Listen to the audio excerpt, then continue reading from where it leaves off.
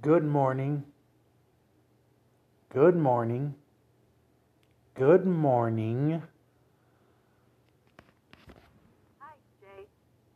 The time is 3:47 a.m. It's 53 with fog. Monday, there will be scattered showers with a high of 63 and a low of 40. Heads up, here's a reminder to charge your Samsung phone. Your battery's at 31%. Have a good one. Here's the latest news. From Reuters TV, U.S., at 10:50 a.m. last Friday. Your Reuters News update will begin after this message. This is real-time business. Here's Steve Beatty, EY's financial service cryptocurrency risk leader on the crypto market. EY has undertaken numerous surveys and found that the vast majority of individuals are looking for their firms to engage in some form with cryptocurrency. EY Financial Services can help you stay focused on the future of financial services, one that is stronger, fairer, and more sustainable. For more insights, go to ey.com. And now, with round-the-clock updates from Reuters journalists, here are today's top stories. Musk completes his takeover of Twitter, proclaiming the bird is freed. Putin rails against the West. North Korea fires another 2 missiles off its east coast. This is Reuters Now. After months of delays, Elon Musk has completed his $44 billion takeover of Twitter, posting a celebratory tweet, "The bird is freed." One of his first moves has been to sack a handful of top executives at the social media company. According to sources, those purged include the chief executive, Parag Agrawal, the chief financial officer, Ned Segal, and the legal affairs and policy chief, Vijay Gadde. Musk has previously accused them of misleading him about the number of fake accounts on the platform. Twitter's approximately 7,500 other employees may now be fretting about their future, as Musk has previously said he plans to cut jobs while building a so-called super app. Such an app would offer everything from money transfers to shopping and ride-hailing. In the immediate future, Musk has said he wants to get rid of spam bots on the platform, make the algorithms that determine how content is presented publicly available, and prevent the platform from becoming an echo chamber for hate and division. Even as he limits censorship, with speculation rife, he may now reverse a ban on Donald Trump. On Thursday, the world's richest man said that he did not buy Twitter to make more money, but, quote, "to try to help humanity, whom I love." Everyone. During a 3.5-hour Q&A session Thursday, Russian President Vladimir Putin showed no regrets over his war in Ukraine, insisting that the special military operation was achieving its goals and the West's dominance over world affairs was coming to an end. World domination is what the so-called West bet on in its game. But that game is, without doubt, a dangerous, bloody, and I would say filthy one. It's one that denies the sovereignty of countries and nations, their distinctiveness and uniqueness, disregarding the interests of other states. Taking questions from audience members who lavished him with praise. You have a lot of supporters and a lot of lovers for Russia and merely for President Putin. Putin hardly mentioned Ukraine, instead railing against the West. The Russian president appeared confident and relaxed, a marked contrast from stiff, formal, and uneasy public appearances early in the 8-month-old war that had drawn questions about his health.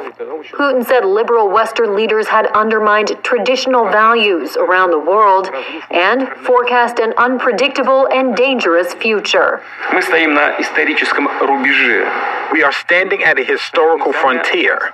Ahead is probably the most dangerous, unpredictable, and at the same time important decade since the end of World War II.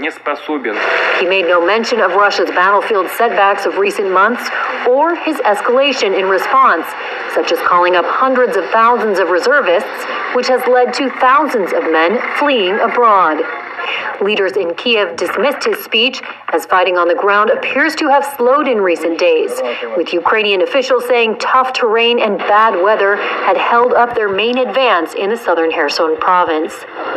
Russia has ordered the evacuations of civilians from the region it holds, but Kiev said Russia is reinforcing the area with freshly called up reservists. Putin on Thursday repeated Russia's latest allegation that Ukraine was planning to use a so-called dirty bomb to spread nuclear material, which the United States, Britain, and France have called transparently false. Meanwhile, Kyiv said Russia was pressing ahead with a campaign to destroy critical infrastructure ahead of the winter with drone and missile strikes. A senior Russian foreign ministry official also warned this week that Western commercial satellites could become targets for Russia if they determine them to be involved in the war in Ukraine. The White House Thursday vowed any attack on U.S. infrastructure would be met with a response.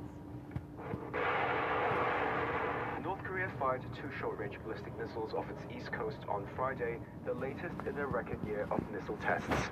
That's according to South Korea's military, although details such as the missile's flight range weren't immediately available. The South's Joint Chiefs of Staff said its soldiers are maintaining full readiness posture following the launch.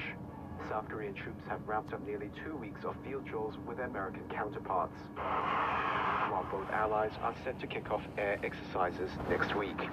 The allies say the exercises are defensive and needed to counter the North's threats.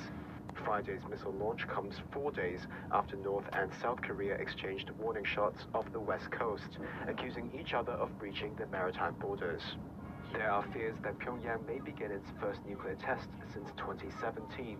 North Korea has said its recent missile launches were in protest of U.S.-South Korea joint exercises, which it says are provocative and a rehearsal for an invasion. You're up to date. Check back later as stories develop. This is Real-Time Business. Here's Steve Beatty, EY's financial service cryptocurrency risk leader on the crypto market. It goes beyond just the value of cryptocurrency and its volatility. It actually is a new way of transacting business with new technologies to offer more frictionless experiences for the customers and to operate globally. EY Financial Services can help you stay focused on the future of financial services, one that is stronger, fairer, and more sustainable. For more insights, go to ey.com.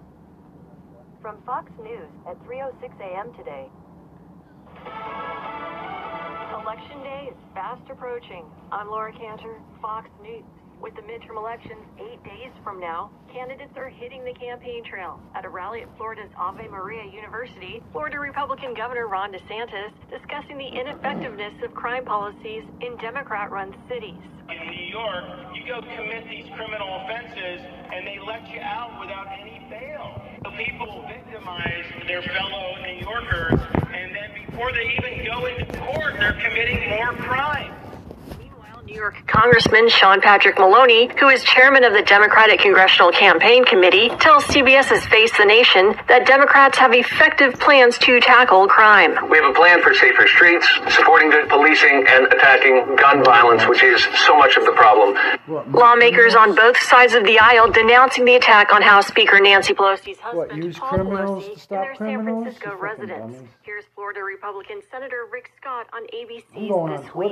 We've got to figure out how to bring our country back together where we have a civil conversation and, we have no violence. I mean, what happened to Paul Pelosi is despicable. It's unacceptable. The suspect, 42-year-old David DePape, is scheduled to be arraigned Tuesday and is facing charges including attempted homicide and elder abuse. Grain exports from Ukraine now restricted due to Russia's blockade at Ukrainian Black Sea ports. Western leaders condemning Russia's actions, including President Biden. Warns the cutoff of urgently needed grain exports could increase world hunger. Moscow claims it... Elderly abuse. These are the people you have running our country right now. Elderly people who are too old to understand what it's like to live as an average American in this country. Not black, not white, an average American. It suspended a UN-brokered deal to allow the safe passage of grain ships because Ukrainian drones attacked Russia's fleet on the Black Sea. Ukraine denies the attack, accusing Russia of waging hunger games.